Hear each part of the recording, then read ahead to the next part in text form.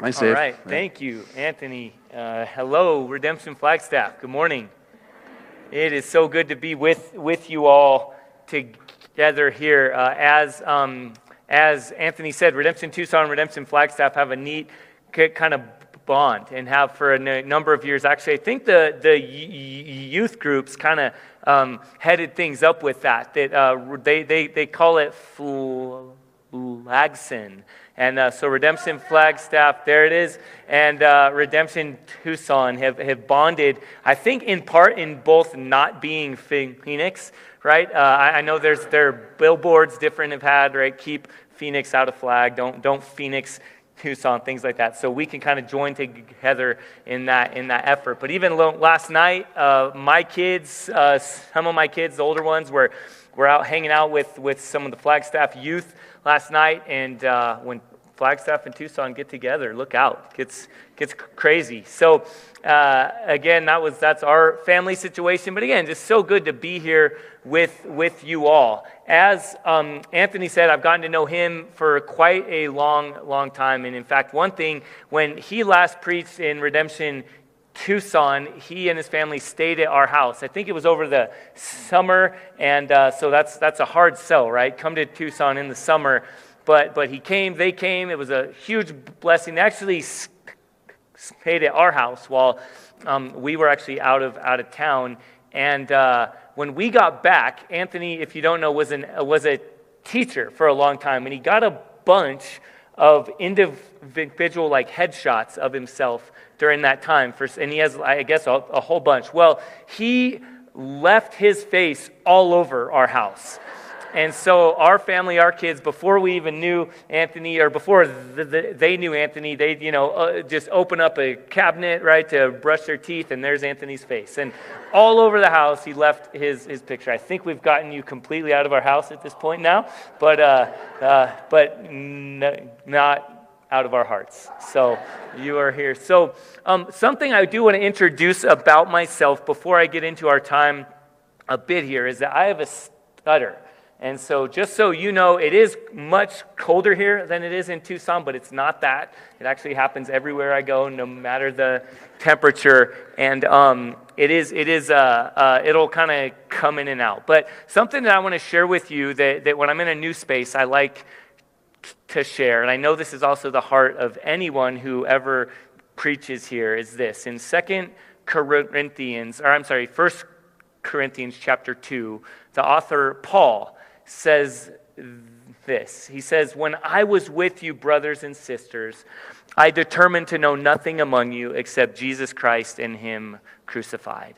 And I was with you in weakness and in fear and in much trembling. And my message and my speech were not with persuasive words of wisdom, but in demonstration of the Spirit and of power, so that your faith would not rest in the wisdom of men, but in the power of God."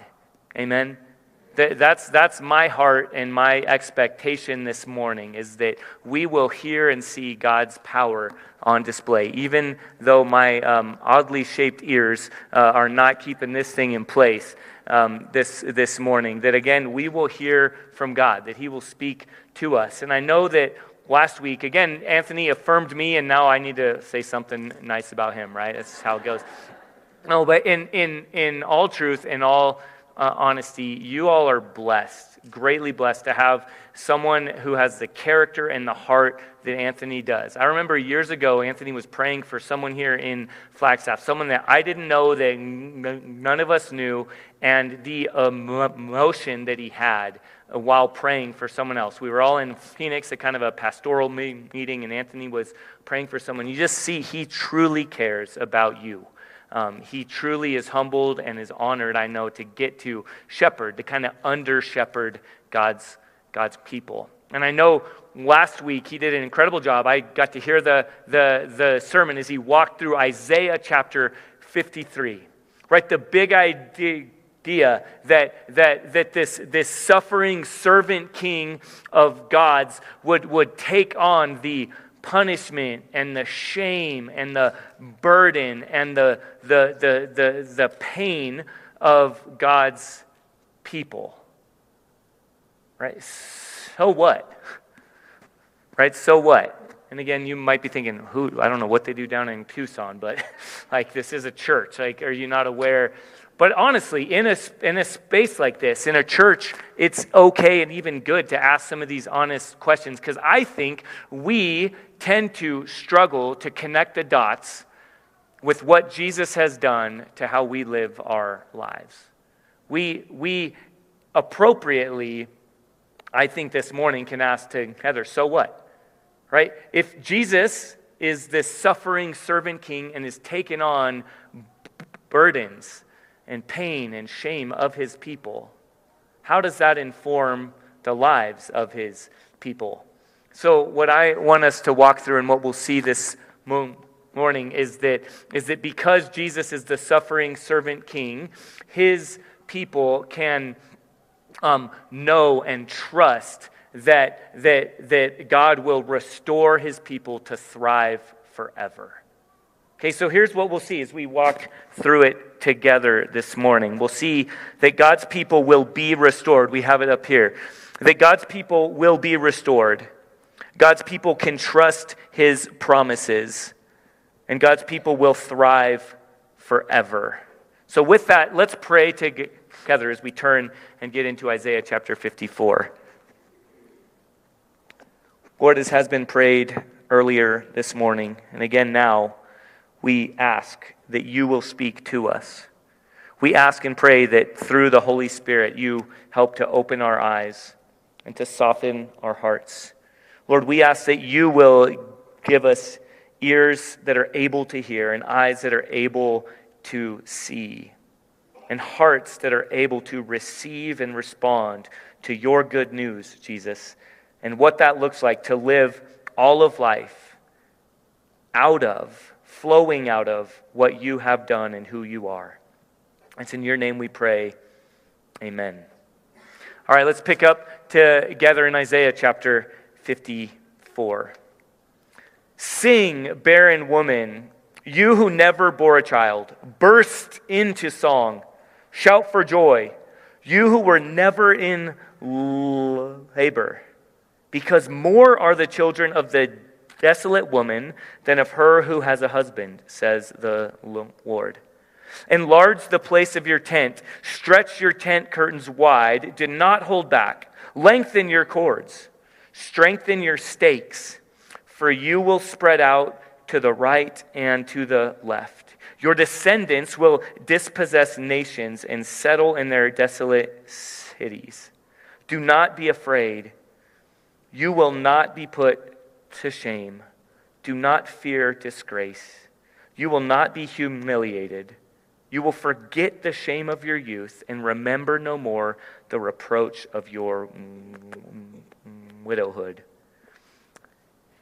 Infertility is a sad and painful reality to walk through. In fact, I'm going to guess that statistically, very likely, many in here are perhaps even now walking through this. And perhaps many have walked through this before.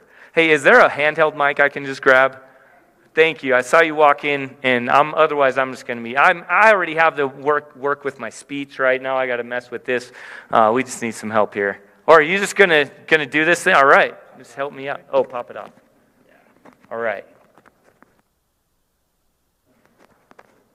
You need me to move these? No. Okay. Or Anthony will just give me them.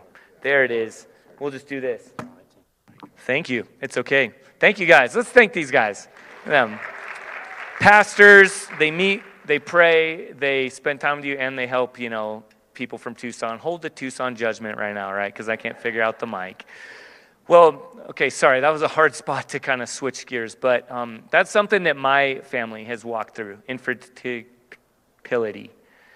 And even this language of widowhood is also a painful reality. In our cultural context, in many ways, I think to be divorced. My mom was a single mom, raised 4 boys. And as a divorced single woman, in many ways, there are some similarities, some commonalities there. And yet Isaiah starts by saying, sing, barren woman. Right? And then look later, the reproach of your widowhood. That almost seems cruel, right? I don't know your story. I don't know what you are walking through right now, even this morning, but when you're feeling shame and disappointment and sadness and frustration, singing joyfully is one of the last things you really want to do. Okay, and as hard as that is in our day, in our context, it's in this day, in this context, it would be like a death sentence to be unable to have biological children, to be a young widow would be terrifying. You would feel in many ways like your life is over. Shame, that word in verse 4, right? It pops up there. You will not be put to shame. Shame is a powerful emotion, a powerful feeling. Well, what's happening here is God is using a metaphor that happens to, in many ways, connect with some of our struggles, some of our stories, some of our situation, but also zooms out and speaks into a bigger reality of what he's doing.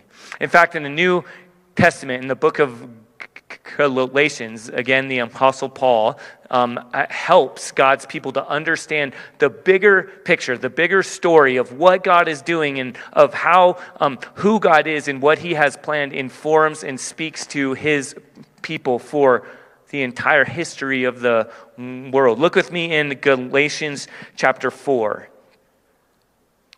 Because of what Jesus did, here is what God will do for his people. In verse 24 of Galatians chapter 4, these things are being taken figuratively. The women represent two covenants. One covenant is from Mount Sinai. That's the law, the covenant of if you obey these things, you will receive blessing. Okay, and bears children who are to be slaves. This is Hagar. Now, Hagar stands for Mount Sinai in Arabia and corresponds to the present city of Jerusalem because she is in slavery with her children. But the Jerusalem that is above is free, right? Because of the work of this suffering servant king that we heard about last week in Isaiah chapter 53.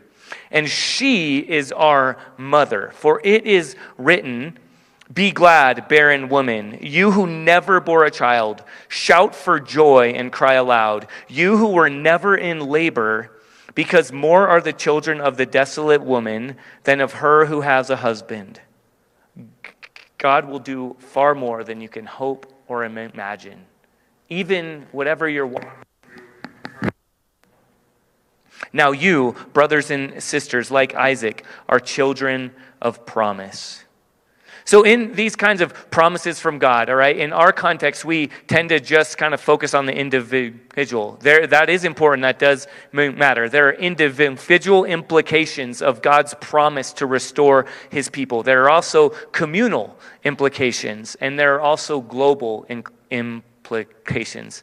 Okay, again, so right now, think for a moment about your situation, your story, your family of origin. Maybe what you're walking through right now. Maybe what you're going back to at work or school tomorrow. God's message is that his promises are meant to inform your life today. It's not to downplay or to dismiss what we're currently walking through, but it's to kind of zoom out and open our eyes to a bigger picture that whatever you're walking through, it is not the end of the story. The gospel, right, the good news of Jesus is meant to take us from looking at self, from focusing on self. What happened in the beginning when God created humanity, our identity and our purpose, who we are and what we do was perfect and good, and there was no shame. But then when sin enters into the world, our eyes went from God to self. I've heard it said, and I like this imagery, that we all have become navel gazers, like staring at our own navel, just focused and obsessing on ourselves and our situation. And the good news of what Jesus has done is to gently and firmly lift our chin and take our focus off of ourselves. Again, it's not to dismiss us, but to inform who we are most fully as God's people. There are individual implications of the good news of what Jesus, this suffering servant king, has done on behalf of his people. There are also communal implications, right? Redemption Flagstaff. You all have been through a lot over the last couple of years, right? We all have. It's easy to say, oh, well, what about these people? What about these people? But it's also good to just sit in the moment.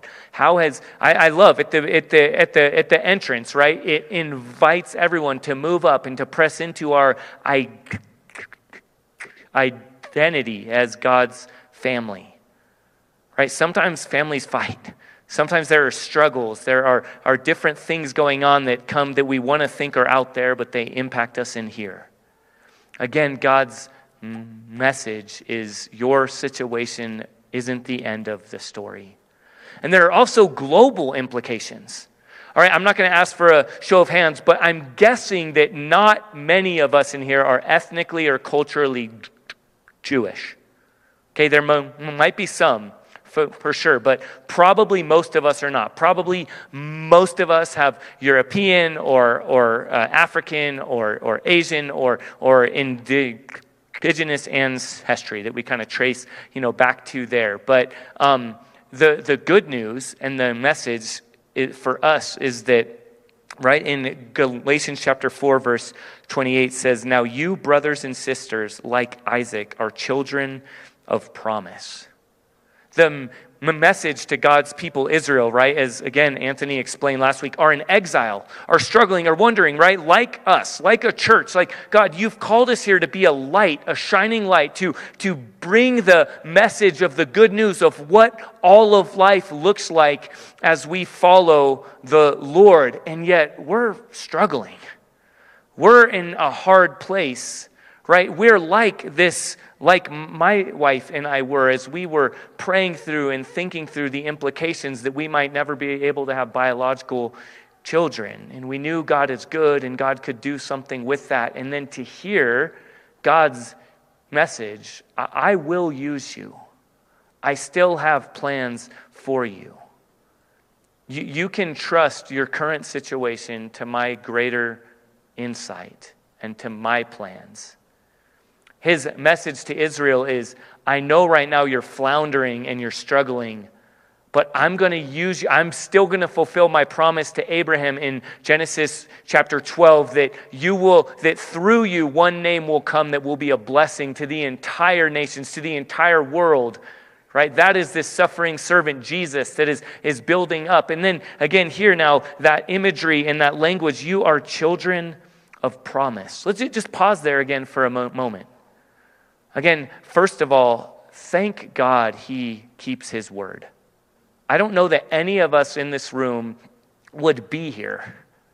Right? Again, those of us that aren't ethnically Jewish, at that time they would have thought like this is it, and God's plan was bigger than that. God's plan includes you and me. Even this morning now, bringing it closer to home, everyone in this room is a fulfillment of God's promise in some way. The fact that you're here, again, I don't know most of our stories in this room. Someone has prayed for someone else in this room. I believe every one of us has been prayed for by someone. You're an answer to prayer, a fulfillment of God's promise. How does that inform how you and I live our lives? God's plan is to restore his people. And he uses tender language. In again, now back to Isaiah chapter 54, in verse 8, he uses language there. He says, "In a surge of anger I hid my face from you for a moment. But with everlasting kindness I will have" what? "Compassion on you, says the Lord your Redeemer." Those are marriage terms, by the way. Everlasting kindness and compassion. God paints this picture of a loving husband pursuing a wayward bride. That's us, right? As we learned last week, though all of us, like sheep, have gone astray, each one to his own way, God has laid on him on his suffering servant, the iniquity of us all. With kindness and tenderness and compassion, God pursues his people in order to restore his people. Okay, but how many of us, even now, struggle to hope? Right? It can be like when I talked about our story, my wife's and my story, through different aspects, walking through infertility. And sometimes, again, some might be walking through other things. And sometimes when someone wants to pray for you and with you, you can think, no thanks. Right? Again, this is church. It can be like, oh, is that okay? Can you tell someone, no thanks, please don't pray for me right now? But it hurts. Like sometimes hope, when you feel hopeless, is painful. And I think it's okay to actually ask, like, does it sound too good to be true? Again, I shared some of my story growing up. We grew up poor. I was raised by a single mom. In many cases, one summer, we were actually homeless for a summer. And I say homeless, it maybe wasn't what many of us think, but we did. We lived in a hotel with my ex-stepdad that he had a connection with, and my mom cleaned rooms, so we had somewhere to stay. And I remember hearing about this job that mom just got or had the final interview for, this new opportunity or this new home that we might get. And I remember at some point as I grew older, I started to get jaded and just to think like, yeah, probably not. Like, I don't want to hear about it. Like, look, let me know when it actually happens because it hurts to hope. So, again, it's okay here to ask this morning, what is the foundation of our hope? What is the basis of our hope? I am standing here saying you can hope and trust in God's promises to restore you, to bless his people. But why? What is the basis? Look back now with me in verse 9. To me, this is God speaking. To me, this is like the days of Noah, when I swore that the waters of Noah would never again cover the earth. So now I have sworn not to be angry with you, never to rebuke you again. Though the mountains be shaken and the hills be removed, yet my unfailing love for you will not be shaken, nor my covenant of peace be removed, says the Lord, who has compassion on you. Again, God is saying, from my perspective, this is just like when I promised Noah I would never again flood the earth. Again, there's this invitation and maybe a rebuke. Again, not in a shameful way, but stop looking at yourself. Stop trusting in your own circumstances, but look up at me. God is saying, share in my perspective for a moment. From my perspective, this is like thousands of years before when God flooded the earth and then he made a promise and he gave a symbol. A symbol of what? To never again judge the earth in that way. And right, we call it a rainbow.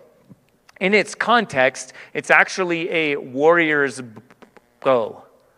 Right? When you see a rainbow, which direction does it point? It points to the sky. And again, in the Hebrew, it's a warrior's bow because what God is saying, and I don't want to nerd out on us all too much right now, but he's saying it's called an oath of affliction.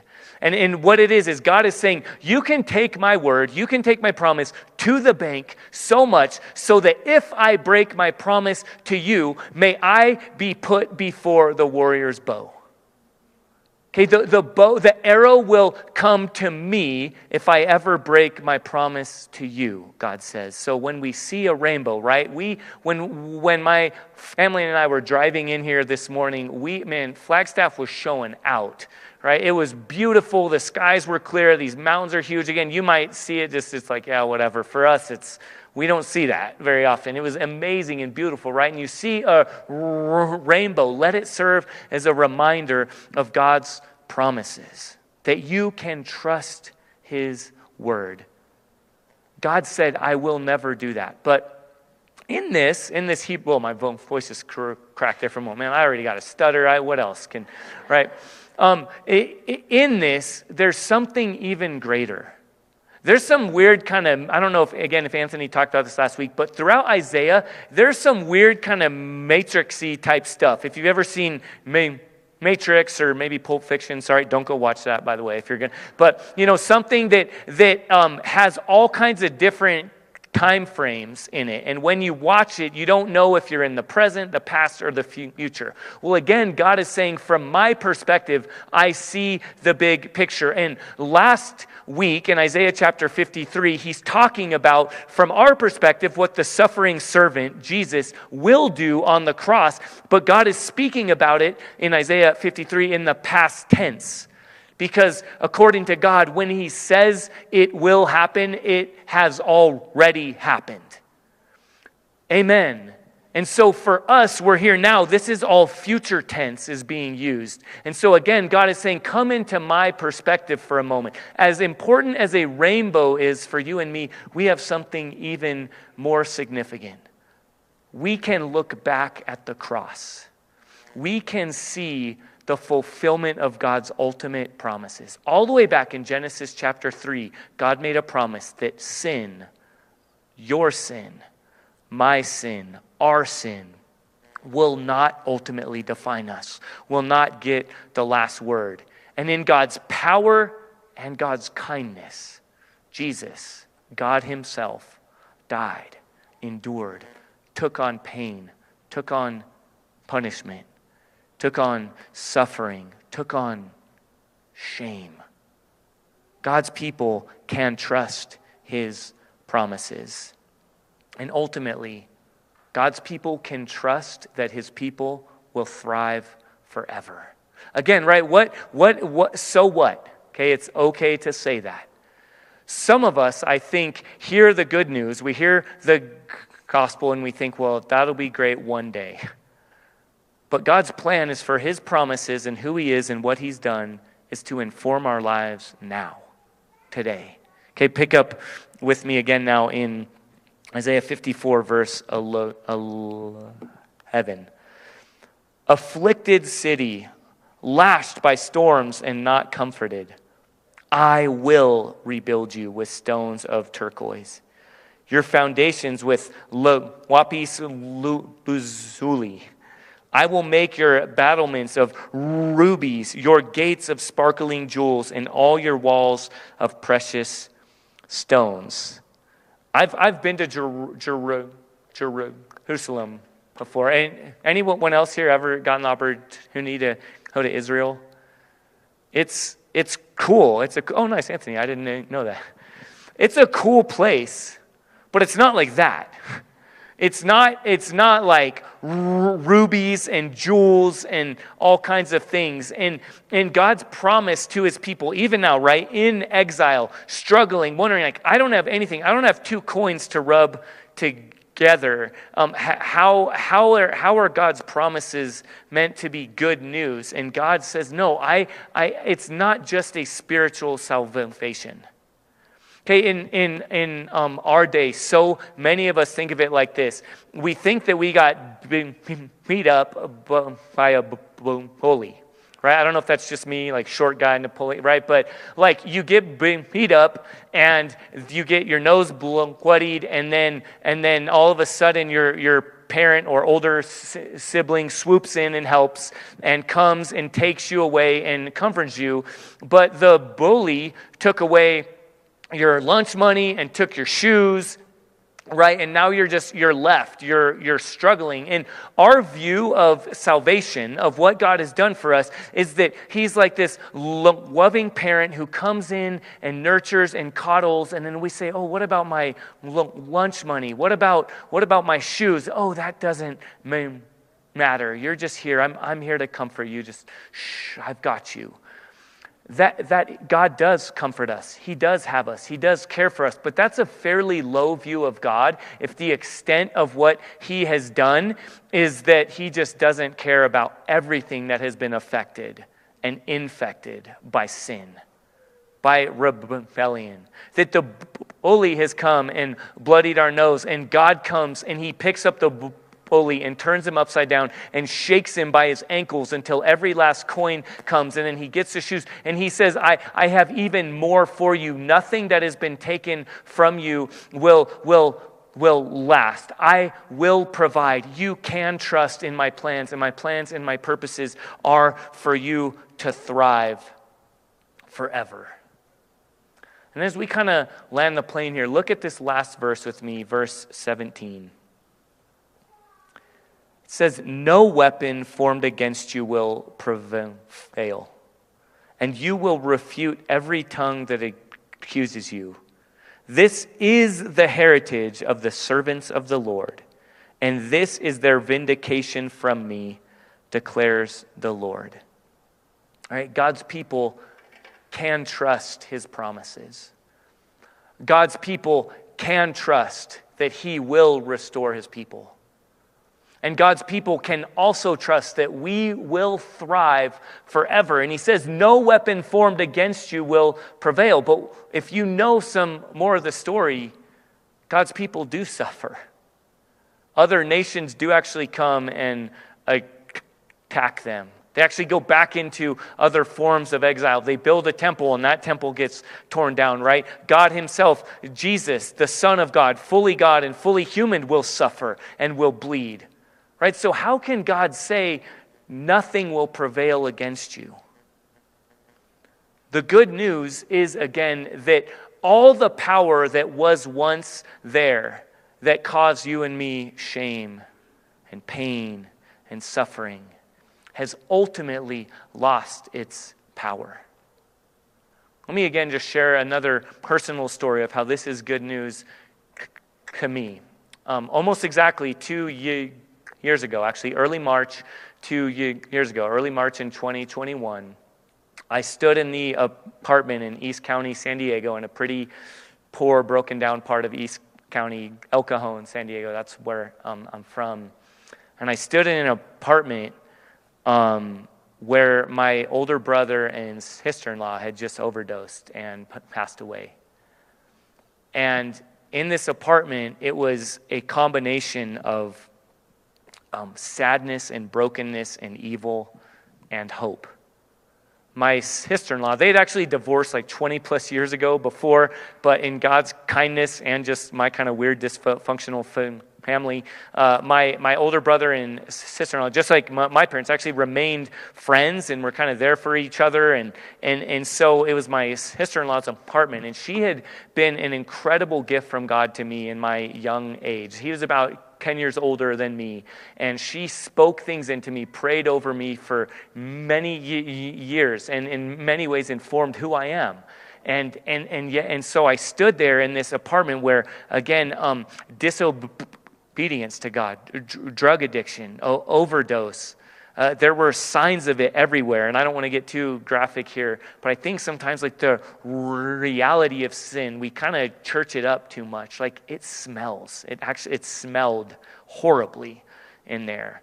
There were all kinds of reminders of the effects of living life apart from God and his promises that both of my older brother and my sister-in-law, who knew and followed Jesus, had also chosen to not trust his promises. And the sad reminder was there right in front of me. But there were also like Bibles, and there were journals I got to see and look through. And it was this weird place. And in that moment, I was actually the first one in the apartment after the medical examiners took him out, and I was able to stand in that place and experience a peace and a hope and honestly a time of worship unlike almost any other time in my life. In that moment, the power of sin and the good news that God's promises to restore his people and for us to flourish and thrive forever was so obvious that even our own choices to rebel and to sin did not ultimately prevail. That my brother and my sister-in-law, in their effort to find life where it will only bring death, physical death, and it did, even that didn't win. That because they had given their lives to, because this suffering servant king laid down his life, even though we all like sheep go astray, each to our own way, that God has put the iniquity of our sin, the punishment of our sin, the shame of our sin, the power of our sin on the suffering servant. We are now set free to live and thrive forever as his people. So that even though we struggle to connect the dots, the good news of Jesus is meant to inform our lives now. That whatever has happened to us, whatever we have chosen to do, ultimately that doesn't define us. That though God's people so quickly forget how who he is and what he's done is meant to inform and shape our lives now. The good news of the gospel of Jesus is that God's people can trust, can take to the bank, that we will be restored to flourish and thrive forever. Let's pray together before we take a moment to reflect and consider these things. Father, even now, thank you that we can come before you as children, because our older brother, Jesus, our Creator, the King, the one who made everything, loves us so much that he came to take on himself our shame, our suffering, our pain. Lord, I pray that everyone in this room, that all of us individually and corporately, as a redemption flagstaff, Lord, that we are in your hands right now, that your Spirit is doing a work, that even now as we take a moment to reflect and to consider how who you are and what you've done informs our lives now, today. I pray that you will bring to mind whatever needs to be brought to mind, even if it's potentially difficult or painful memories or fears. If anyone in here is afraid to hope because hope hurts so much, Lord, help us understand your goodness. Help us look to the cross and to see that you are powerful because you dealt with sin, and you are good because you took it on yourself. Help us live in light of the good news of Jesus, our suffering servant King. In his name we pray. Amen.